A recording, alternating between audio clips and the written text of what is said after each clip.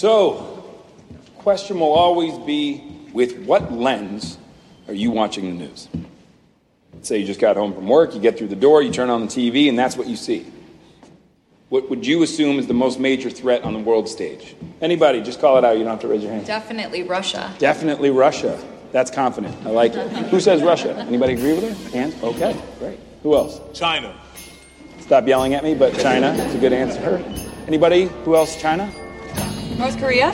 North Korea. Any North Korea takers? And, Venezuela.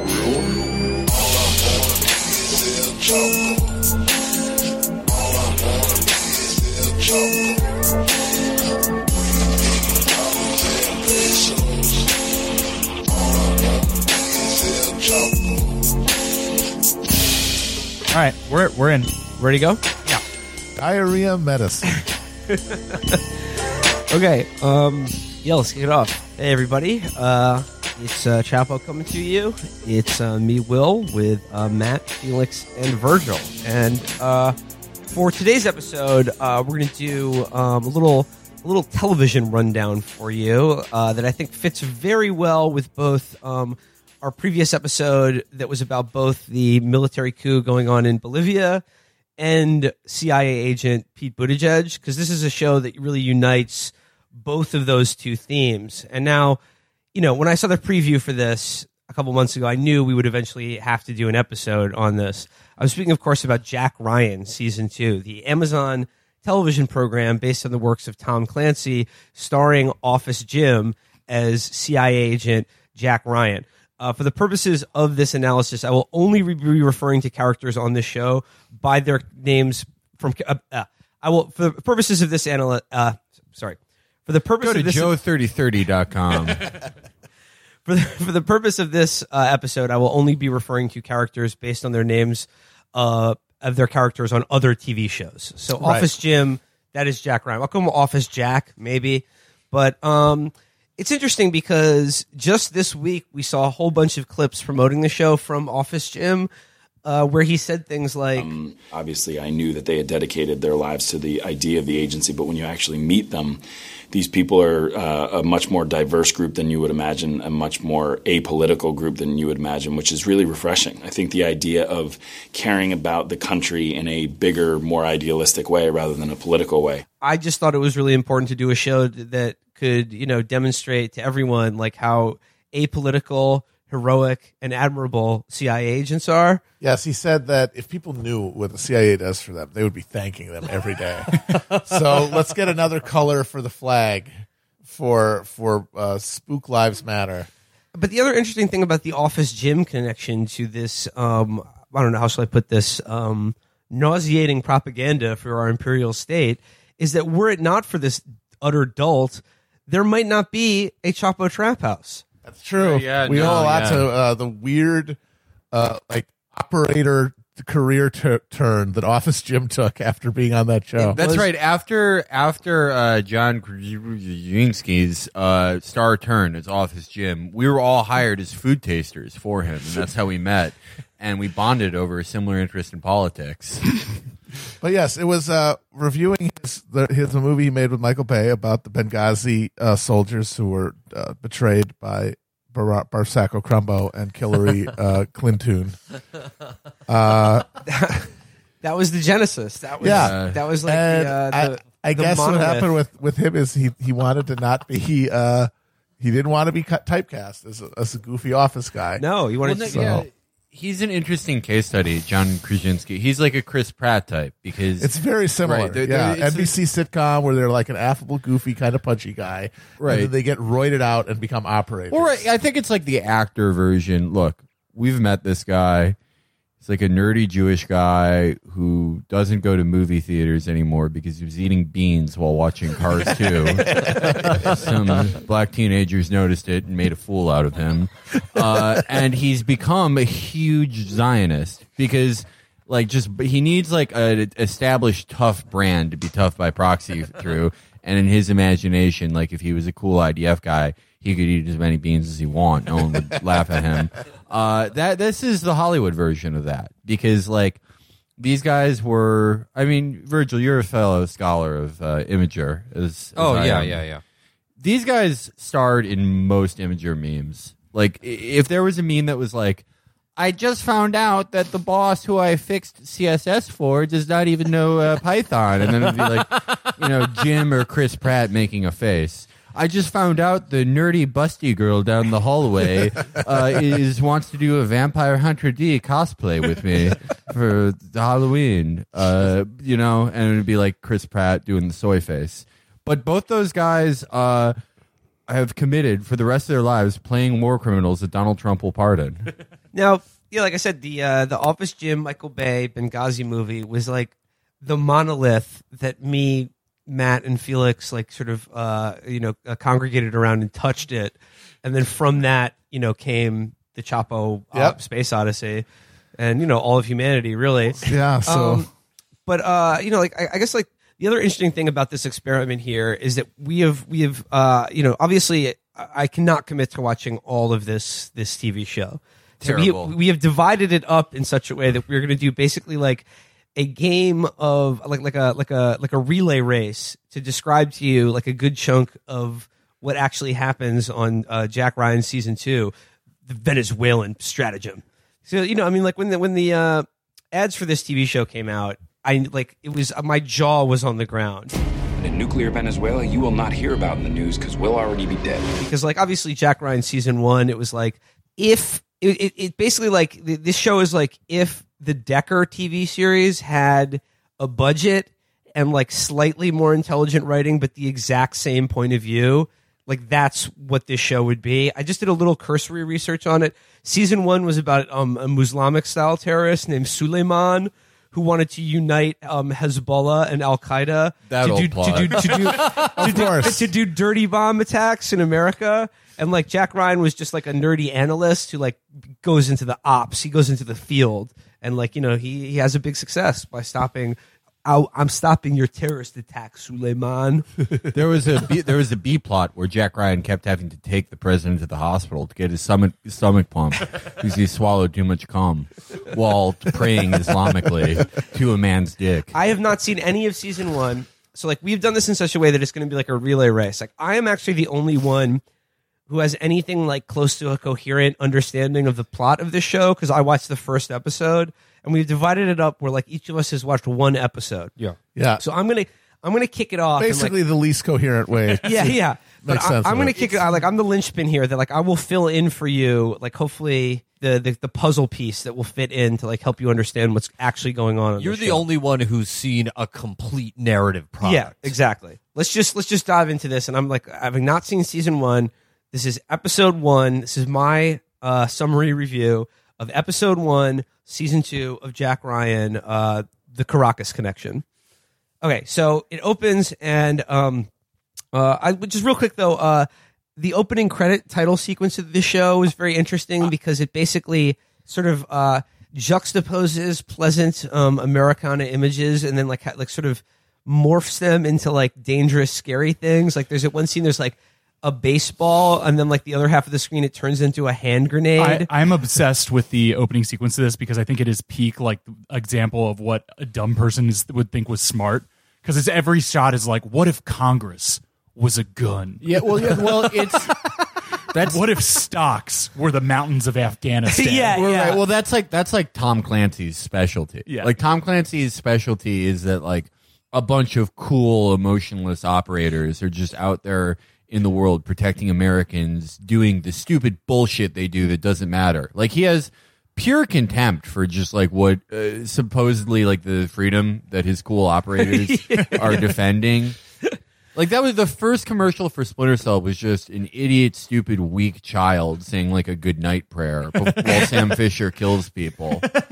Oh, I remember that. Yeah, Yes. and it was like, well, that was like very early mid 2000s where it was like, yo, what if there was a child saying a prayer while there was like a fucking gunfight? It's like, now that would be I a lay crazy me down to juxtaposition. sleep, and then somebody's getting garroted Yeah, behind them. Sam Fisher just snaps a guy's neck. Yes. That was like high art in 2004.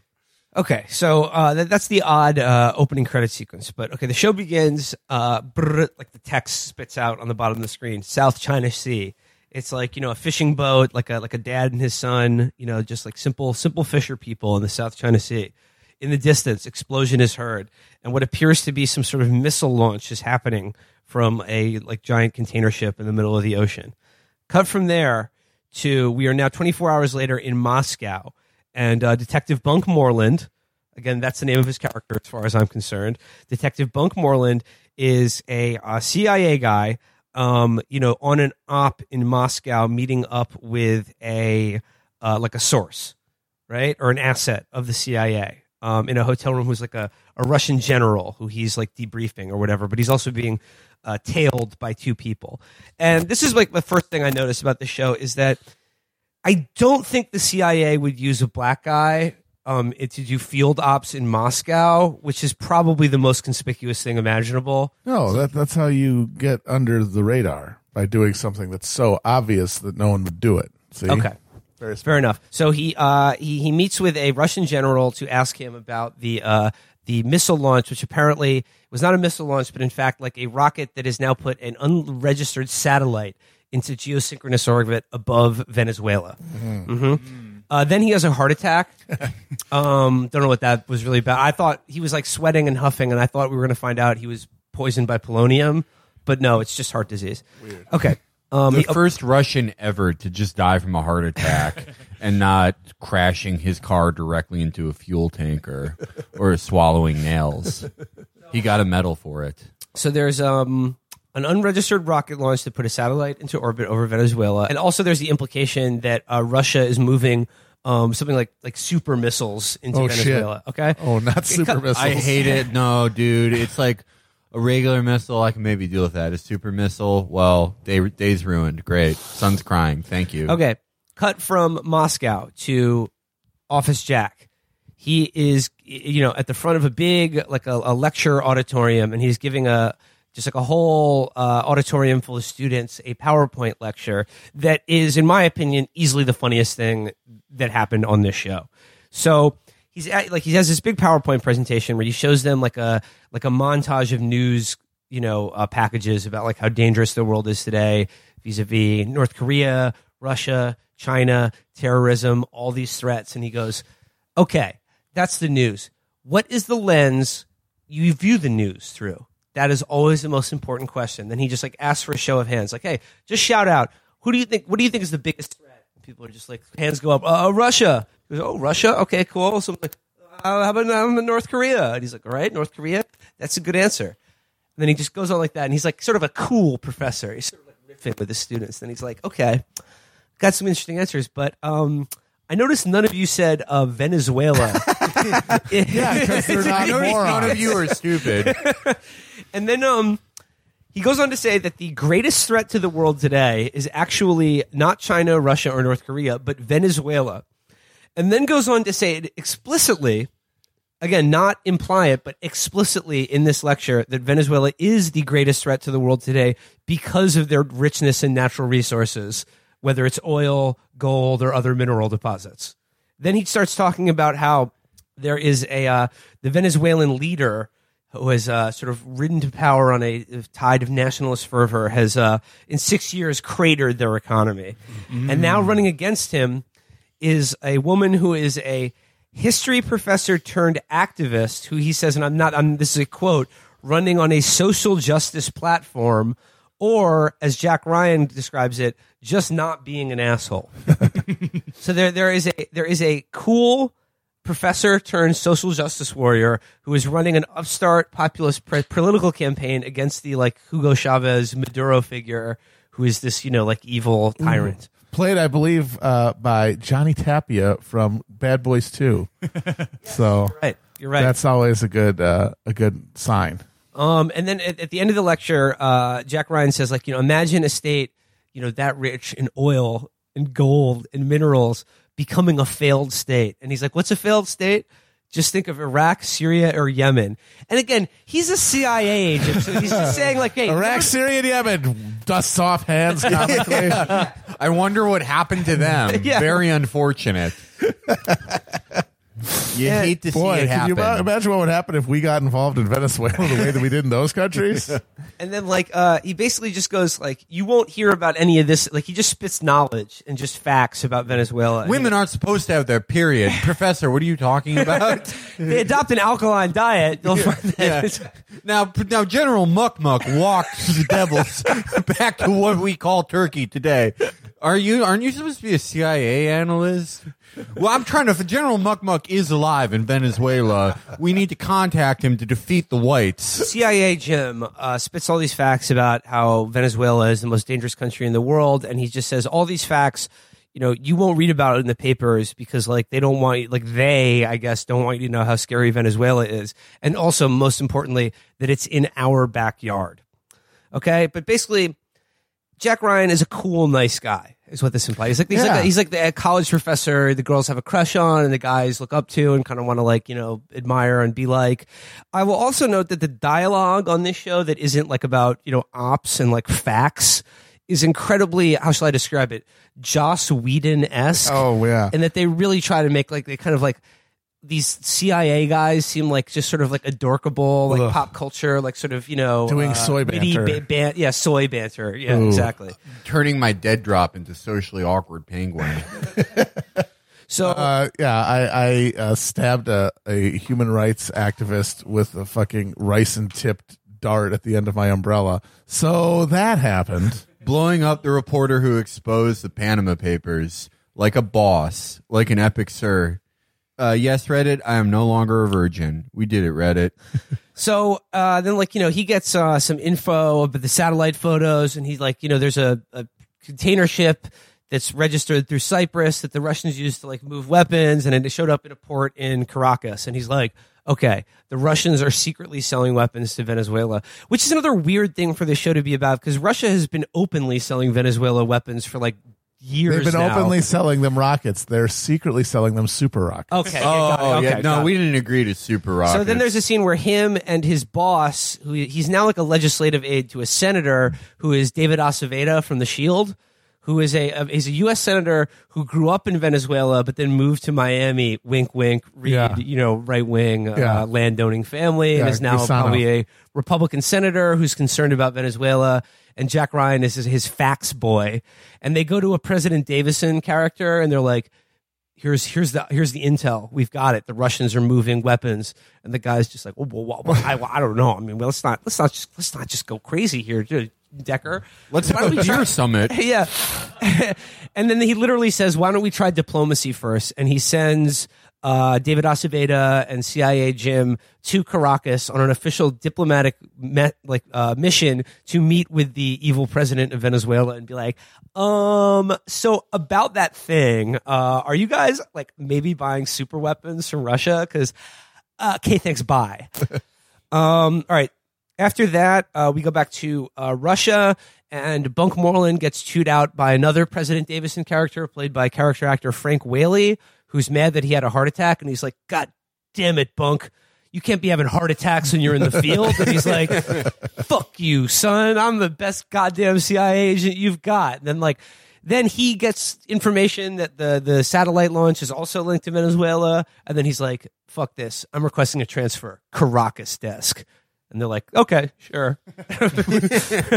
So basically they all converge in Venezuela.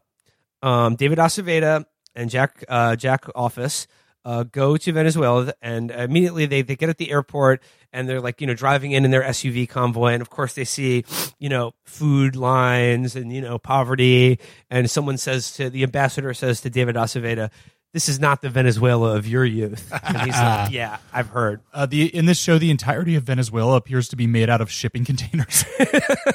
Then they go to meet with the evil president of Venezuela and, like, his number 2 guy, who's like a general who was played by a guy who played one of the Cali cartel bosses in Narcos season 3. He was very good on that show. I like that guy. He was like the main Cali boss in season 3 of Narcos. He was good. I remembered him from. And then, like, so the Venezuelan president, like, they show them the evidence, and they're like, you know, if you're doing this, you got a problem with America, buddy. And the guy coats them off and just is like, you know, I don't know anything about this. He just big dicks them and lies to them. And, like, as they're leaving, the evil Venezuelan president says to David Aceveda in Spanish, he says, just because you grew up here doesn't mean that you're a real Venezuelan like I am. And then Aceveda says to him also in Spanish, he's like, that's fine, just as long as you don't pretend that you really represent the will of the people. Then he goes back and he's like, all right, we're done with this meeting. I have to go push the hyperinflation button because I hate my people and I'm evil. Time to go serve my people rats, my favorite thing to do. I think I'll go take all the brands out of the supermarket. I hate it when consumers have choices. Okay, so from then... a new character is introduced who is, of course, Jacques Hagar from Game of Thrones, also playing an assassin in this show. And he is given a contract of like two people. We don't know who they are, but he's like, okay, I'm accepting the mission. He's a bad guy, and he needs someone on the inside, someone on the security detail to do this mission. That's all we see of that. Then the girl with the dragon tattoo shows up in the hotel bar, looking cute. Jack Ryan makes flirty eyes at her before going for an authentic Venezuelan dinner with David Aceveda and Detective Bunk Moreland, who just showed up, and he's like, hey, guys. And they're like, oh, it's you. And they're like, oh, come on, I'm going to take you to get some real authentic arepas. And then they go to some little beggar child, tap dances for Office Ryan. And I want to go get my MBA, but the president keeps pushing the hyperinflation button. I can't afford to go to the University of Miami. I wish the CIA would save me. Yeah. Here's your perfect arepas. So they have an authentic Venezuelan experience, with the real people who are being abused by this evil president and his hyperinflation. It's also implied that the social justice warrior political campaign that's like, They like in the presidential palace. There's a scene where the general's like, "Have you seen these polls? Like, she's doing even better than we thought. Like, she could win." And then it's implied that she's a leftist, and that they are like pseudo right wing or something, which is very odd. It's like Guaidó says he's a socialist. Yeah, it's a nice sleight of hand that they're doing here. It's like he's doing it wrong because I think our guy wants to do it right. Because I think they understand the sympathies of like where the average viewer for this show is going to lie, like who just like someone who doesn't really know enough, but like has a general kind of like liberal point of view. And like this was interesting about the show, like the way that they've created Jack Ryan as like the funny, cool college professor who also does ops for the CIA is very much like why I think Pete Buttigieg is in the CIA, because like if they are behind this TV show and Pete Buttigieg himself as a candidate, this is like, as we've seen in him and this TV show, exactly how they're selling themselves. Oh yeah. Which is just like fun, young. We have a beard, we're cool. Yeah. We're socially aware. Tengo uno perro grande estructural. That's the woman candidate says. So there's some backstory with the senator and Office Ryan, where it turns out that he was his command. Like, despite the fact that he's a dork, he was also like an army ranger in Afghanistan. Of course. And David Aceveda was his commanding officer who like saved him from a helicopter crash and then visited him in the hospital every day for 3 months while he got back surgery. I'm very odd. Don't get it. Well, they're trying to make you care for what happens next. So, and then like Office Ryan, CIA Jim goes back to the hotel, splits off from the two other guys after Bunk Moreland's like, you still got a lot to learn about being a CIA officer, son. You still don't know shit. And then he goes ahead and proves that by breaking off from them, getting a drink for girl with the dragon tattoo at the hotel bar. And then, like, she just goes to this hotel room, and he's like, oh, boy, I'm going to score. And then, like, obviously, she's a honeypot. And as soon as he's, like, nutted and passed out, she bugs his hotel room and takes pictures of all his precious op intel. Oh, no. And he's like, what a crappy agent. He's like, oh, wow, this hot girl totally likes me. I've got a big dead drop interception for you guys. I scored with a 10 out of 10. Perfect lady. So, okay, so I'm getting to the very end of the episode. Basically, the Jacques and Hagar plot comes in, and there's a scene where he buys a trinket from some poor old lady on the street and gives her $10 American, and she just starts like crying. She's just like, so, and then like he gets an inside guy who's like a police captain on their security detail. But again, we don't really know who hired him. But the episode ends with their SUV. They're leaving to go back to America. CIA Jim and the sitting U.S. senator and the U.S. ambassador to Venezuela. Their SUV convoy is just going to the airport to go home. They're like, time to go back to Washington and report on this information. They are fucking attacked with like bombs that are planted, like cell phone bombs that are planted like under concrete. That they're stopped in a thing and then just sprayed with machine gun fire. And the episode ends with Jacques and Hagar with car bombs and a fucking sniper rifle assassinating a sitting U.S. senator on Venezuelan soil. Yeah. We need you to do this as covertly. We need. Look, these are big targets. Maybe make it look like an accident that they both tripped on sniper bullets or exploded. It's like their whole convoy just gets blown the fuck up.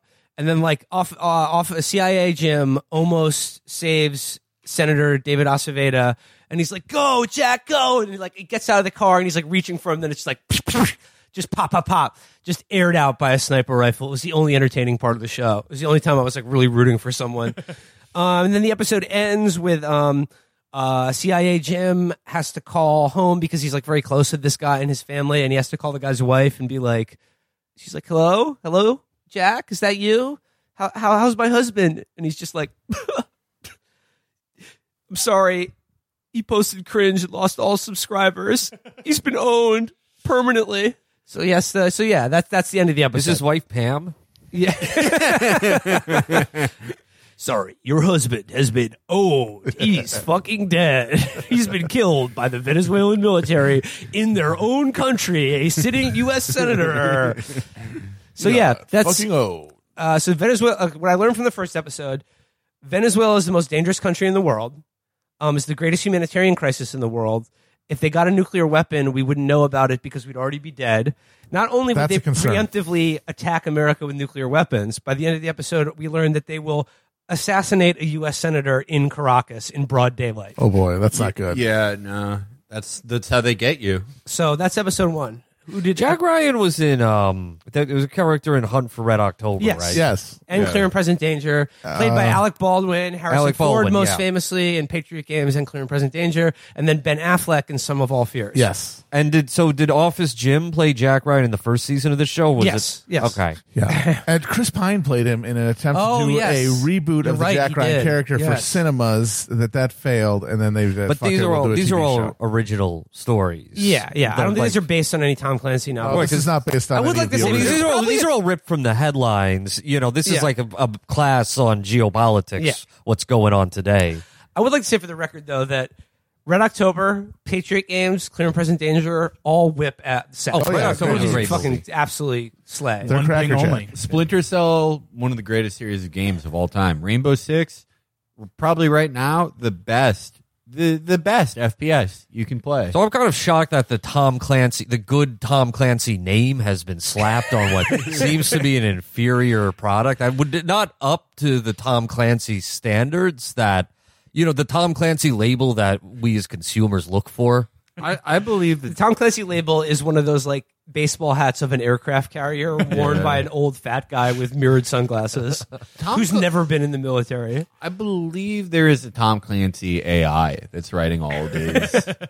Okay, who did episode 2? I want to see where this goes. I did episode 2. Were we supposed to take notes? Because I didn't take notes. I took a single note that I will reveal later. Okay. I think this will go faster and faster as this goes on and becomes more and more incomprehensible. Okay, so episode 2 opens with the police officer who I gather led the convoy astray. Oh, his whole family gets murdered. Yes. Yeah. Coming directly from his family getting murdered to this American embassy and saying, refuge, asylum, getting taken in and getting taken back to an interrogation chamber where he basically says, I want to confess in return for amnesty. And boy, is Office Jack not having any of that. He is fucking pissed off that his good friend, Senator Jimmy, got, and he does the bad cop routine to the best of his ability. And it's, this cop going like, please give me amnesty for my mother too. She is very sick. I needed the $3,000 to care for her. And Jack is like, you shut the fuck up. You shut the fuck up and tell me about the senator. I would say a moderately convincing tough guy performance from Jim. Office Jim immediately knows that that Reyes ordered President Reyes ordered the hit, the president of Afghanistan, and he is out to Afghanistan. The president of Venezuela. Well, literally sub in. It would not matter. Hugo Chavez. Yeah, We'll just call him Hugo Chavez from now on. ordered the hit and is on his way to figure it out. Meanwhile, in the jungle, some guerrillas get ambushed by some operators. Okay. It cuts to Tampa, where some guy is repairing boats, scuba repairing boats for rich people, and tries to get recruited to, quote, pilot a flat bottom boat up the rivers. I know you're good at this, by some guy he used to work with. Not clear what this is. Back in Caracas, Office Jim casually infiltrates a boat by just seemingly driving up to the port of Caracas, walking into it, just lifting a little yellow vest and putting on a hard hat and walking into a boat to get information. This boat is the Renata, I gather, the boat from the beginning. The Almeida. The Almeida, yes. He goes into the hull of this boat, looks at some documents, and immediately some guy behind him is like, hey, what the fuck are you doing? And pulls a gun, or not pulls a gun, is about to pull a gun when the girl with the dragon tattoo shows up and is like, oh, this is my friend. He gets very lost. Remember, we had on the coffee, and is about to carry him off the boat when the thug pulls guns on them, and she expertly disarms him and kicks his ass. Outside, Jim's like, hey, no lies now. Who are you? And she says she's Lee Klein, former KSK, now privately tracking a former businessman who's been selling arms to Reyes, or to Hugo Chavez, but then got kidnapped by him. She gives Jim some information, which is an audio tape of Hugo Chavez's second in command saying, yo, he's blinded by power. The woman is doing better in the polls than him. He doesn't know what to do. He's dangerous when he's backed into a wall. They use this tape to basically they give it to Reyes' second in command, the Cali cartel boss, cartel boss, who's his chief of security, who is going to use it to put pressure on Ubari, the second in command guy, to try to flip him and turn in Reyes. All of this is very complicated and very boring. Later, girl with the dragon tattoo is forced to reveal that she is not in fact Lee Klein, but in fact Harriet Brauman. What? A BND agent, and she's looking for Max Schenkel. Big natural dick. A big natural dick. I love those big floppy naturals. A BND. That's the German secret police. Yeah, the German secret police. Okay. She's looking for her former colleague who betrayed her, who also, I believe, was instrumental in setting up the hit on. Is this Jacques and Hagar? Yeah, Jacques and Hagar. I think. Excellent. They go to confront Hugo Chavez and basically be like, yo, why'd you kill our senator? He is waiting for them with a stack of papers that it is revealed to be the forced coercion. It is revealed to the audience is the forced coercion of the guys we got rounded up in the jungle earlier. They're basically brought to a Venezuelan black site and be like, you either die or you sign these papers. And then Hugo Chavez hands them to Office Jim, and he's like, yeah, this is our top priority. We have already caught the people responsible for this. Here are their confessions.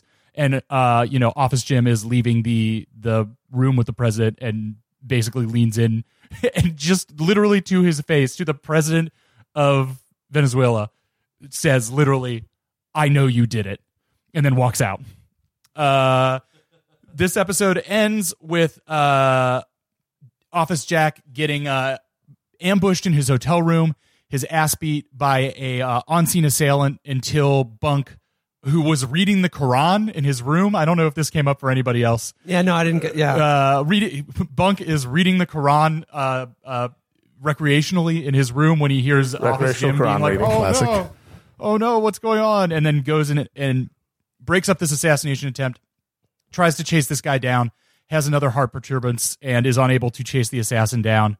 And that's about it. I would give this episode 3 out of 10. Mostly boring. The best thing about it was watching Office Jim have a plastic bag put over his head, struggle for his own life, and then stab a guy in the eye with a penknife. Did you feel that, we were gonna get like a treat, the audience was gonna get a treat, and they would kill off the Jack Ryan character, and the rest of the season would be figuring out why Bunk was reading the Quran? Yes.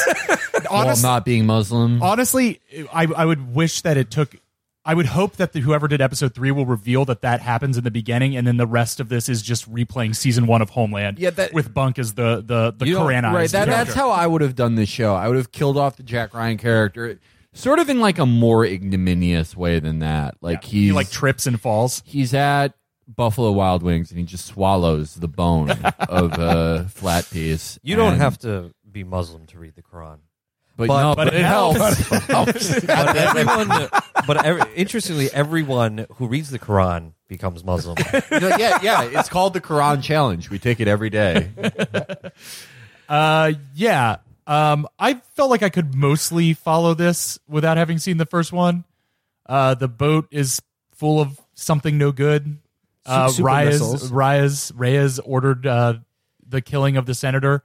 Jack knows it in his heart, and the rest of it is up to getting all the spreadsheets together to figure it out. Why did he kill this? That's like the worst thing. That's the dumbest thing he could have done. Because they were getting too close to the boat. Yeah, they were finding out boat secrets. They were finding out about the boat, and they were going to take away his inflation button. Yeah, exactly.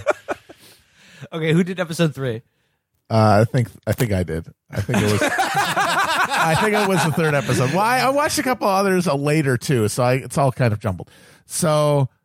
Not a lot happens in the 3 in terms of moving things forward. It's more scene setting. And Office Jim doesn't do much.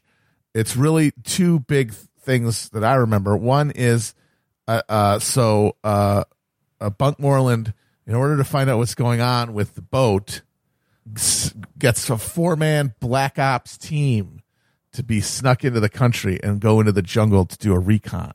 And the scene, and most of it is set up, is that team coming together. And your point of view character is like the new guy. And he joins these other 3 guys as they're going there. And they do. Is that a black guy? It's a black dude. Yeah. That's the guy who got recruited from cleaning boats in Tampa. There you go. Episode. Yeah. So he gets recruited in with these other operators. And they're all waiting. And they're saying, "What's your call sign?" I'm Coyote. This is Disco. Cool. And the guy goes, "Black Mamba." And That's Kobe Bryant's call sign. Well, that was it. He goes, "Do you mean from Kill Bill?" And he goes, "No, Kobe Bryant."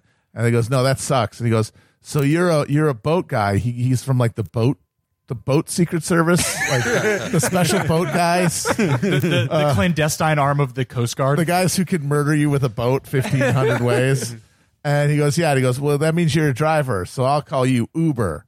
And that's the banter. Is them calling him Uber and him not happy about it. SpawnCon. So it's Uber and Coyote and Disco and the one more guy going into the woods and like reconning stuff. And then the other big thing is you spend some time with the good leftist lady running against Reyes, and it's her doing a campaign speech to a big crowd of racially diverse Venezuelans who are all hanging on every word and love her. And then another scene later on at her house with all of her cool urban friends, just like quoting Max Weber and drinking wine. And there's a black dude playing like a mandolin, and they're all singing. Very much just like, these are clearly the good people. These are the nice people. Because then there's a scene with Reyes and his second in command where, you know, he can see that he's kind of wobbling and he's like, maybe I don't want to be with this guy anymore. And I can't even remember what Office Jim did. He didn't do much. In my episode, Reyes, while Office Jim is getting like his bathhouse beat down in his bathroom, bathhouse beat down. It's intercut with Reyes hosting a lavish palatial quinceañera for his daughter, where he's like putting golden stilettos on her to signify that she's a woman, while everybody in tuxedos and they're claps. just like flushing plates of food down a toilet. Yes, down a giant toilet. He literally walks in and says, "Remember when we were turned 15, we ate rice and beans now," and it's like a 15-tier wet cake behind him. Let's print some more money for my daughter's quinceañera to make everyone's lives worse. My favorite thing to do. I think actually there's in my a later episode, scene. I watched ahead a little bit. There's a later scene where he has one of those bad guy meet like where he grabs off the street because they were snooping too close. He grabs a Bunk and Office Jim and makes him meet him. Classic bad guy setup. Like, I'm going to take you to lunch and intimidate you, and he takes him to a polo field where he's playing polo. and then he gets off the horse, and he's like in his polo outfit, and they're on a beautifully appointed setup with tables and like fancy chafing dishes. And he's like, polo is the greatest game, but you cannot play it if you are poor. Hello, I'm President Evil Stupid Pussy. So yeah, that's it. That's basically all it. right. There's guys in the jungle, and the lady, the left wing opposition lady is doing well. She's speaking to people's concerns, and they want to be able to eat. She wants to give everyone in Venezuela a refundable tax credit. She wants to give everybody a freedom dividend of 1,000 hyperinflated dollars. All right, pass off that baton. All right. I am episode 4. Our episode begins with Jim is like, he has like a bunch of corkboard he's using to explain how to prank Dwight.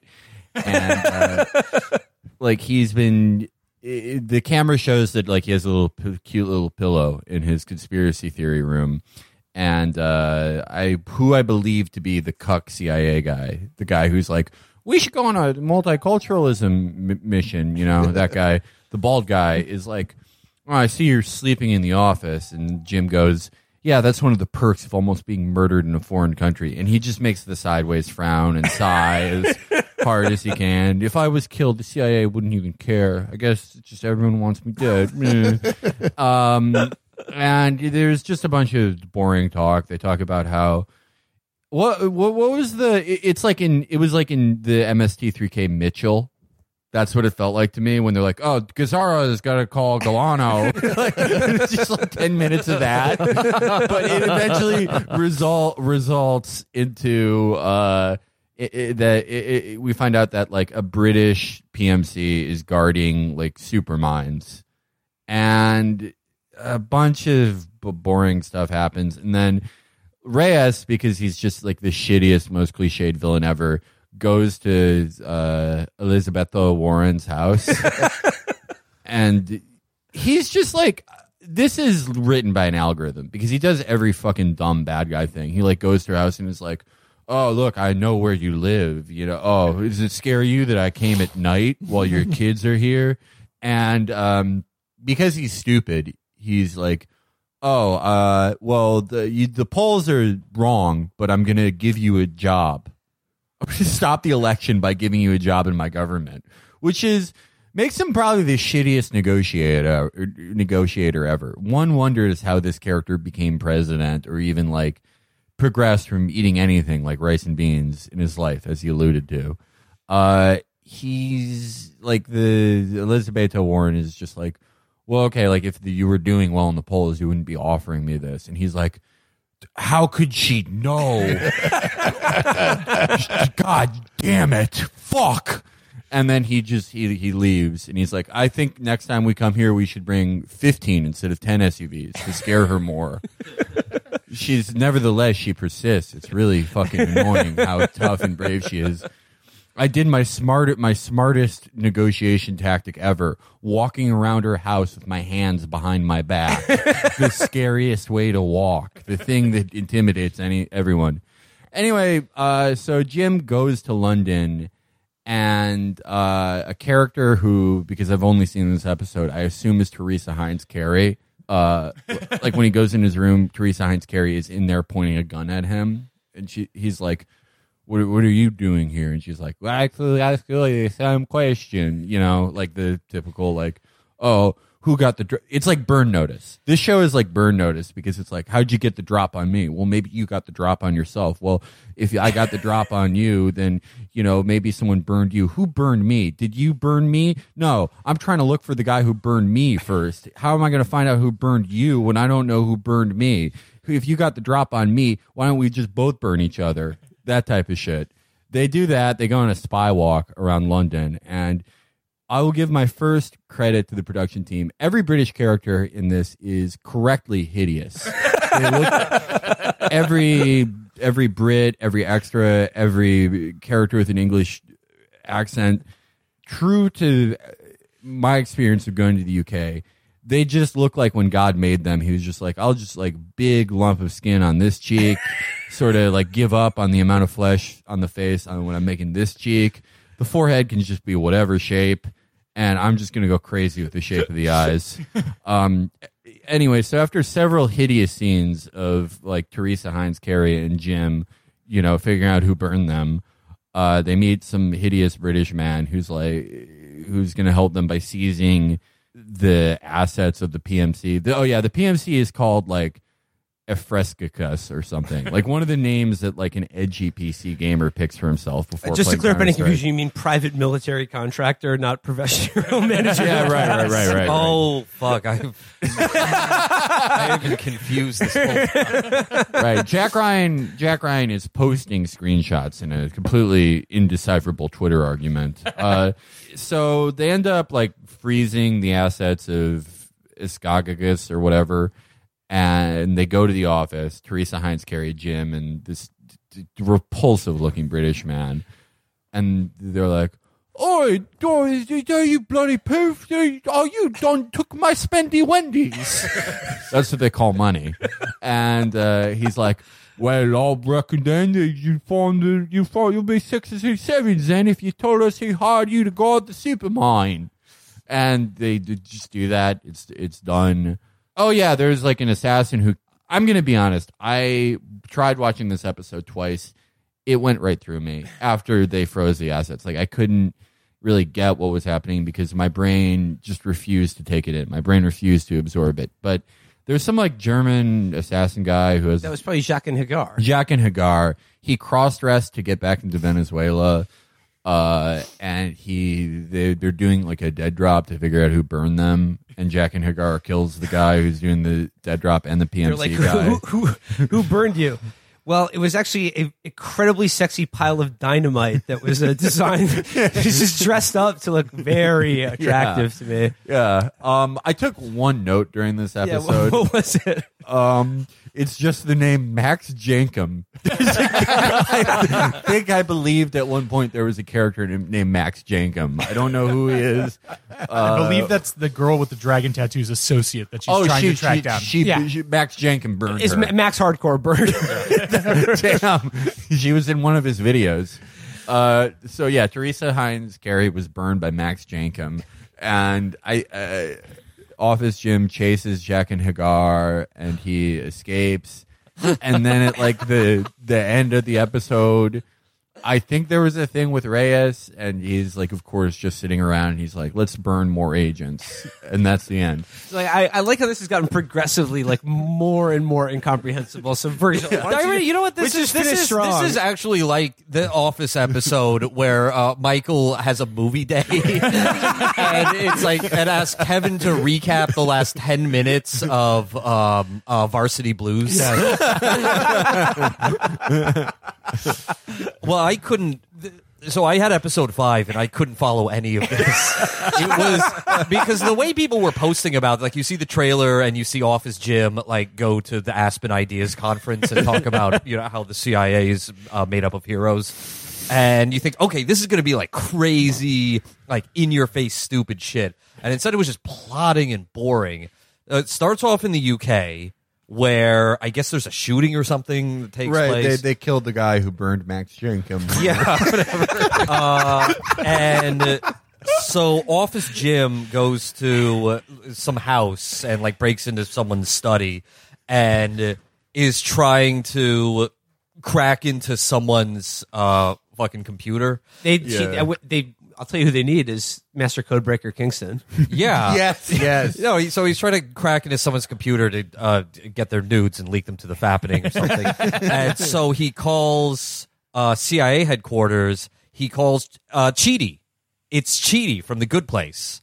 And he was in the first episode too. But yeah, he's just for one scene. Yeah, so they do like some banter that's like, hey, Cheaty, you still cracking codes over there? It's cool. And then Cheaty's like, oh yeah, you got to break into an Apple computer. Call me on my personal line. Like, I guess you're not supposed to do that. You know what? He's like, don't call me on my office line. Call me on my like personal cell phone, and I'll show you how to fucking crack into an Apple computer. Okay. Because I guess that implies that Apple computers have an encryption that they can actually break, but they're not supposed to do it. That's baffling. Okay, then Jack and Hagar, who I did not recognize was Jack and Hagar. Oh, yeah, that was but him. he is. I thought he was just your average business pervert.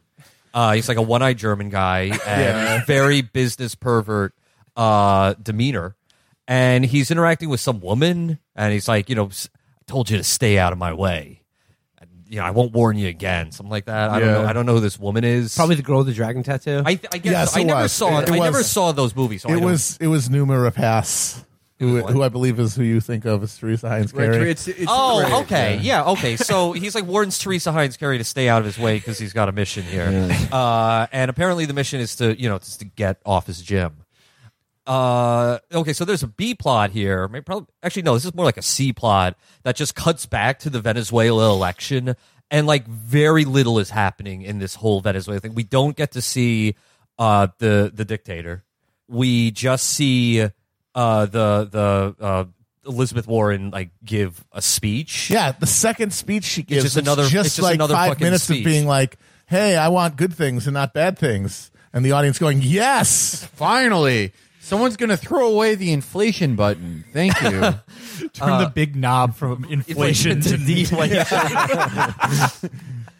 And then there's another scene that's just her at her campaign headquarters, and there's a map of Venezuela there, where it's like the electoral college, and her advisor, she's talking to her advisor, who says, "I think you should go to these two cities," and she says, "But we're behind in the polls in those two cities," and he's like, "No, those polls are cut on social."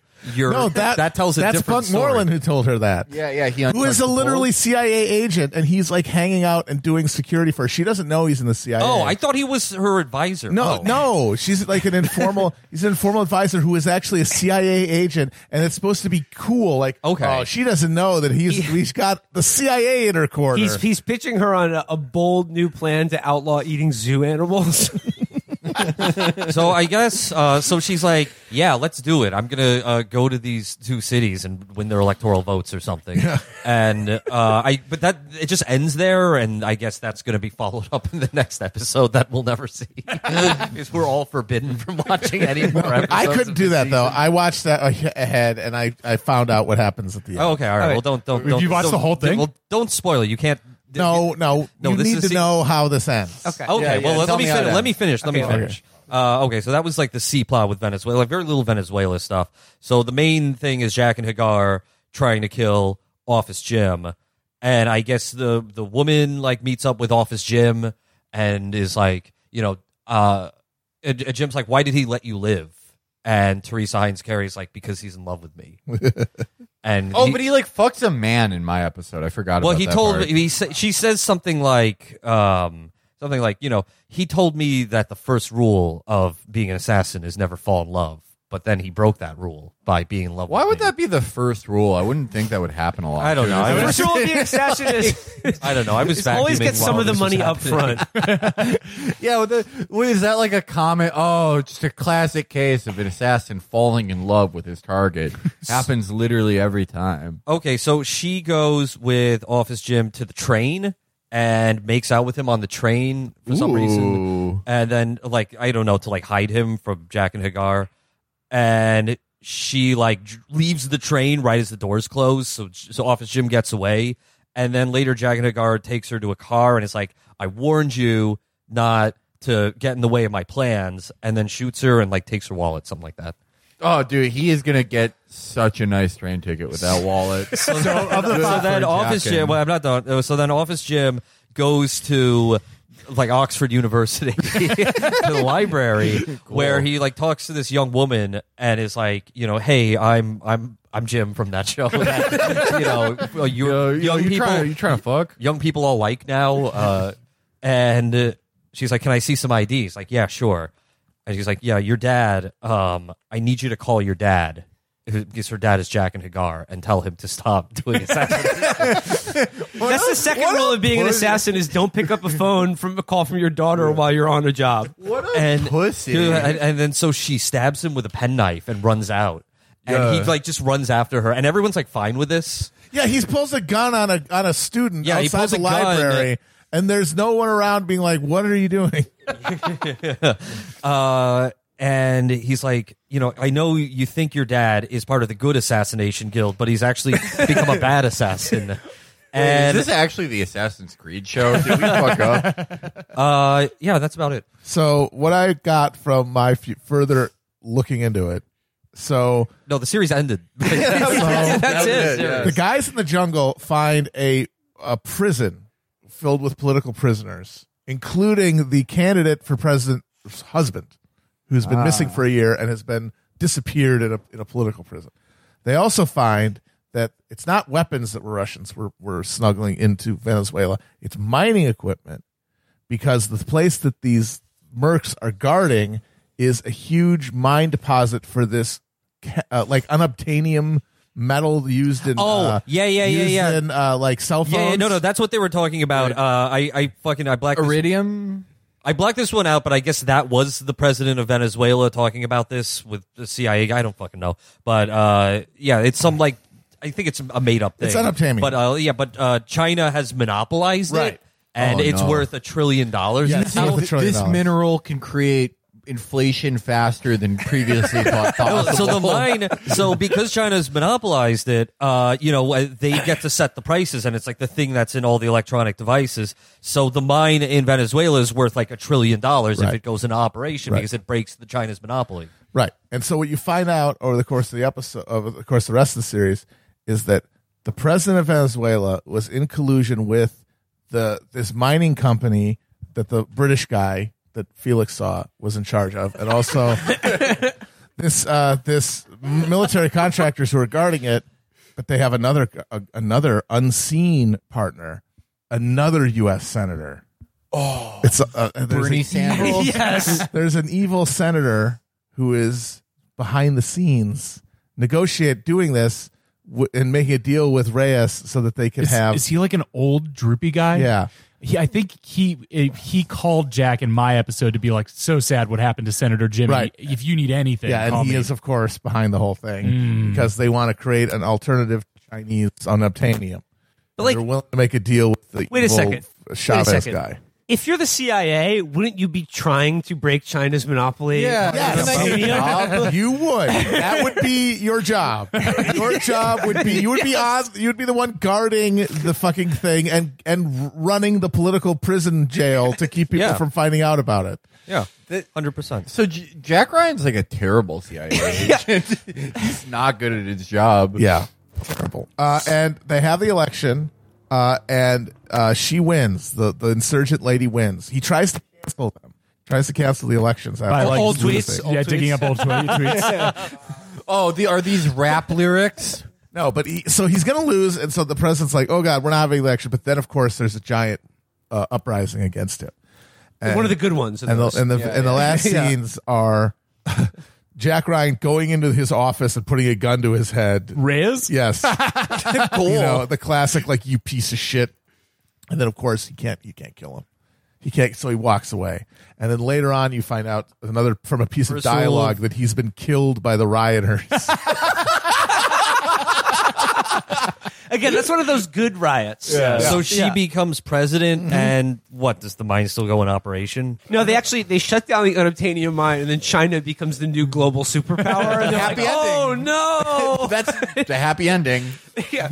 Yeah, when that Reyes guy would be like, you fucking dumb shit. I was ending democracy and doing inflation in this country for you guys to stop China from taking over the world. Thanks a lot, asshole. Yeah, literally, I was hitting, like, Bunk was telling me to hit that inflation button. Like, what the fuck? It's like when a local cop busts a drug deal. It's like, you idiot, I'm DEA. I've been down this case for 2 years. Maybe if, like, the plot of the show is that Jack Ryan is, like, working for China, that's actually Season pretty 5, cool. yeah. Pretty cool If it's show. revealed that he is a double agent, and he's like the last episode of the 5th season, he opens his wallet and there's a picture of President Xi. He just looks down on it lovingly. So there you go. That's Jack Ryan. I'd like to say one thing about this show.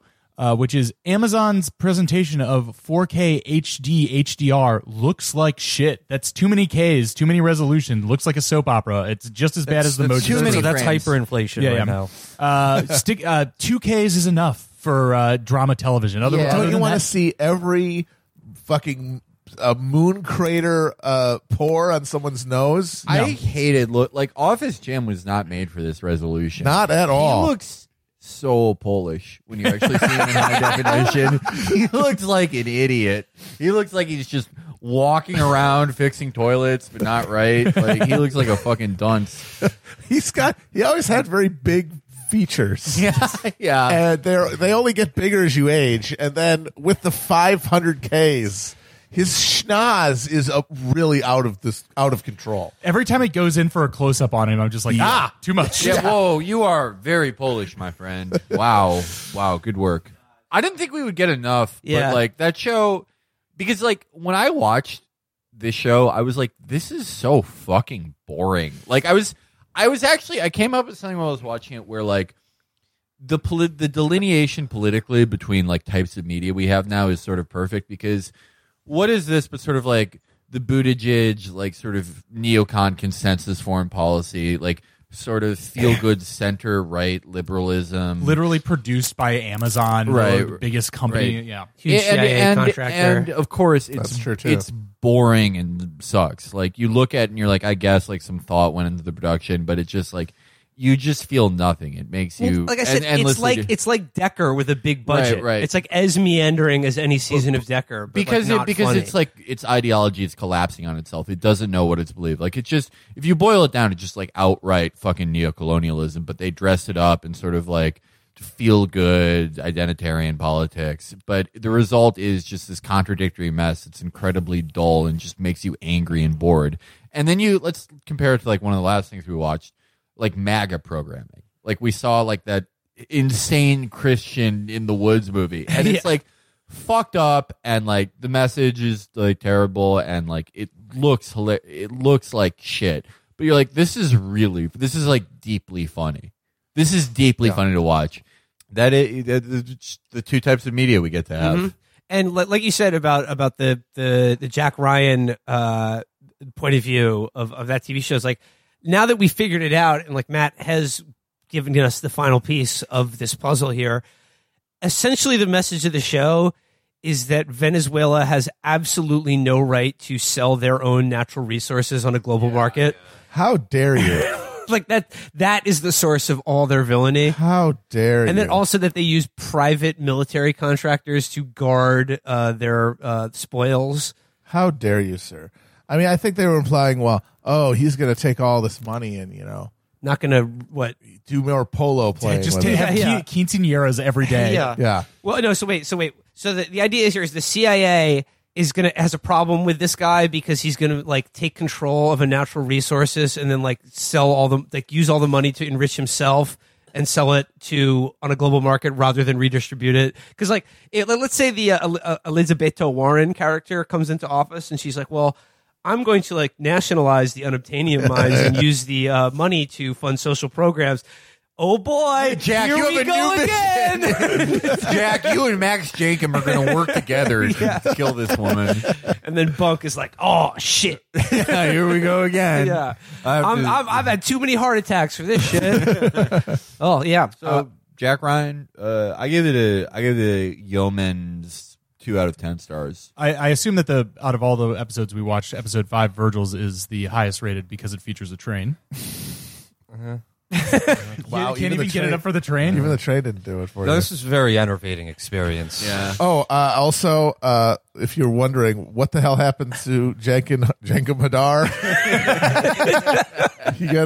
Jack takes the daughter hostage and does an exchange where it's like, you tell me who hired you, because he needed to confirm that it was Reyes.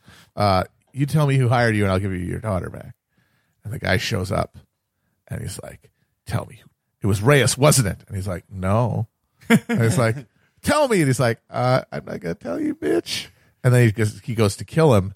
And then Teresa Heinz Carey blows his brains out. She somehow got there, even though she had been shot twice at the end of Virgil's episode and was left in Germany or something. she got to England to exactly where they were and was there in time to shoot the Why is Reyes trying to kill off his Jim? Because he knows too much. Why? Because he's smart? Yeah. He reads the news. Yeah. He knows that Venezuela's bad. We have to kill him. That is the other thing of like that's the one thing you can't do is kill a CIA agent. That's the one thing that gets you pretty Much fucked. less a senator, like a U.S. senator. We got a lot of those. I watched the That's fine. No, like in my because I like watched the previously on like to see what happened in season 1 if it had any relationship to, and it really on the previously on sets it up that like the thing about Jack Ryan that's special is that he's like a numbers and spreadsheet guy, and that is how he gets his information. But then he can also hold his shit in the field, and so that's the combo. Yes. This, at least when I watch, he does zero analysis. The Senator Jimmy gets assassinated, and immediately he's like, "It's 100% Reyes. It is the guy. Why is it the guy? He's bad. Why is it he bad? Because he's the guy." Yeah. And everything is immediately one line to that. No spreadsheets. No numbers, no forensic accounting. Very bad. I would like to see him do some math. I will point out that CIA Jim's CIA nickname, according to Bunk Moreland, is Bright Boy. Bright Boy. He's called Bright Boy because he has facts. So He has so many smart. facts, and he's so smart. The other thing I'll say is the only pleasurable part about my episode was the scene where their SUV convoy gets just like fucking owned with fucking bombs and sniper rifles, and that's Call back to Clear and Present Danger. Yeah, exactly. No, that's the scene was very much a ripoff of the very great scene in Clear and Present Danger where the cartels use RPGs to take out a CIA convoy. Yeah, that ruled. But the scene where Senator David Acevedo just gets like Sonny Corleone in the street by Jock and Nagar's sniper rifle, man, it just took me back to like the aughts when like John McCain and Lindsey Graham would rock around a market in Baghdad. Yeah. That was just like, especially when you realize that the closest equivalent to the Aceveda is fucking Marco Rubio. yeah, no, If this show was like, you did like a show about like you had the Aceveda guy would be perfect to play like the real Marco and like have like the real Marco drama. You know what I'm talking about? Is it a family's drama? If you feel me, This is us. yeah, no, you all of us. Yeah. It's also funny that like, okay, so assassination of a sitting senator. I'm trying to figure out what this show's quote relationship to reality is. The assassination of a sitting senator in a foreign country. Wouldn't the closest thing to that be that guy who got murked by the Jim Jones people? Yeah. Honestly, that was a Ryan. congressman, Guyana. and that was like unprecedented. Yeah. Yes. It's never happened. Yeah, so really, if you want to get killed and you're a sitting representative, you got to go visit some crazy Americans No, living but like somewhere if else. you're like the Maduro government or whatever, and like Marco Rubio comes and visits the country, they're like, hell yeah, let's kill this dude right He now. knows too much about the boats. What the fuck does a senator know about anything?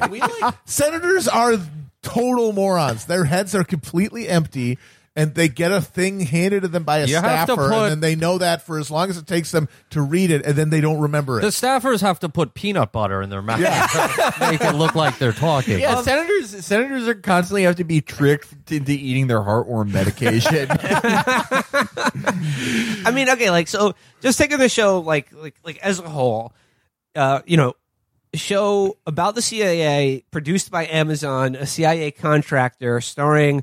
Office Jim, who's just recently been in the press talking about how much everyone should love and respect the CIA because of how heroic and apolitical they are. He's just so happy to finally be able to give back to the CIA. Exactly. Did Office Jim also direct this? No, this is not. Even I know he is a director. He did a Quiet Place. Yeah.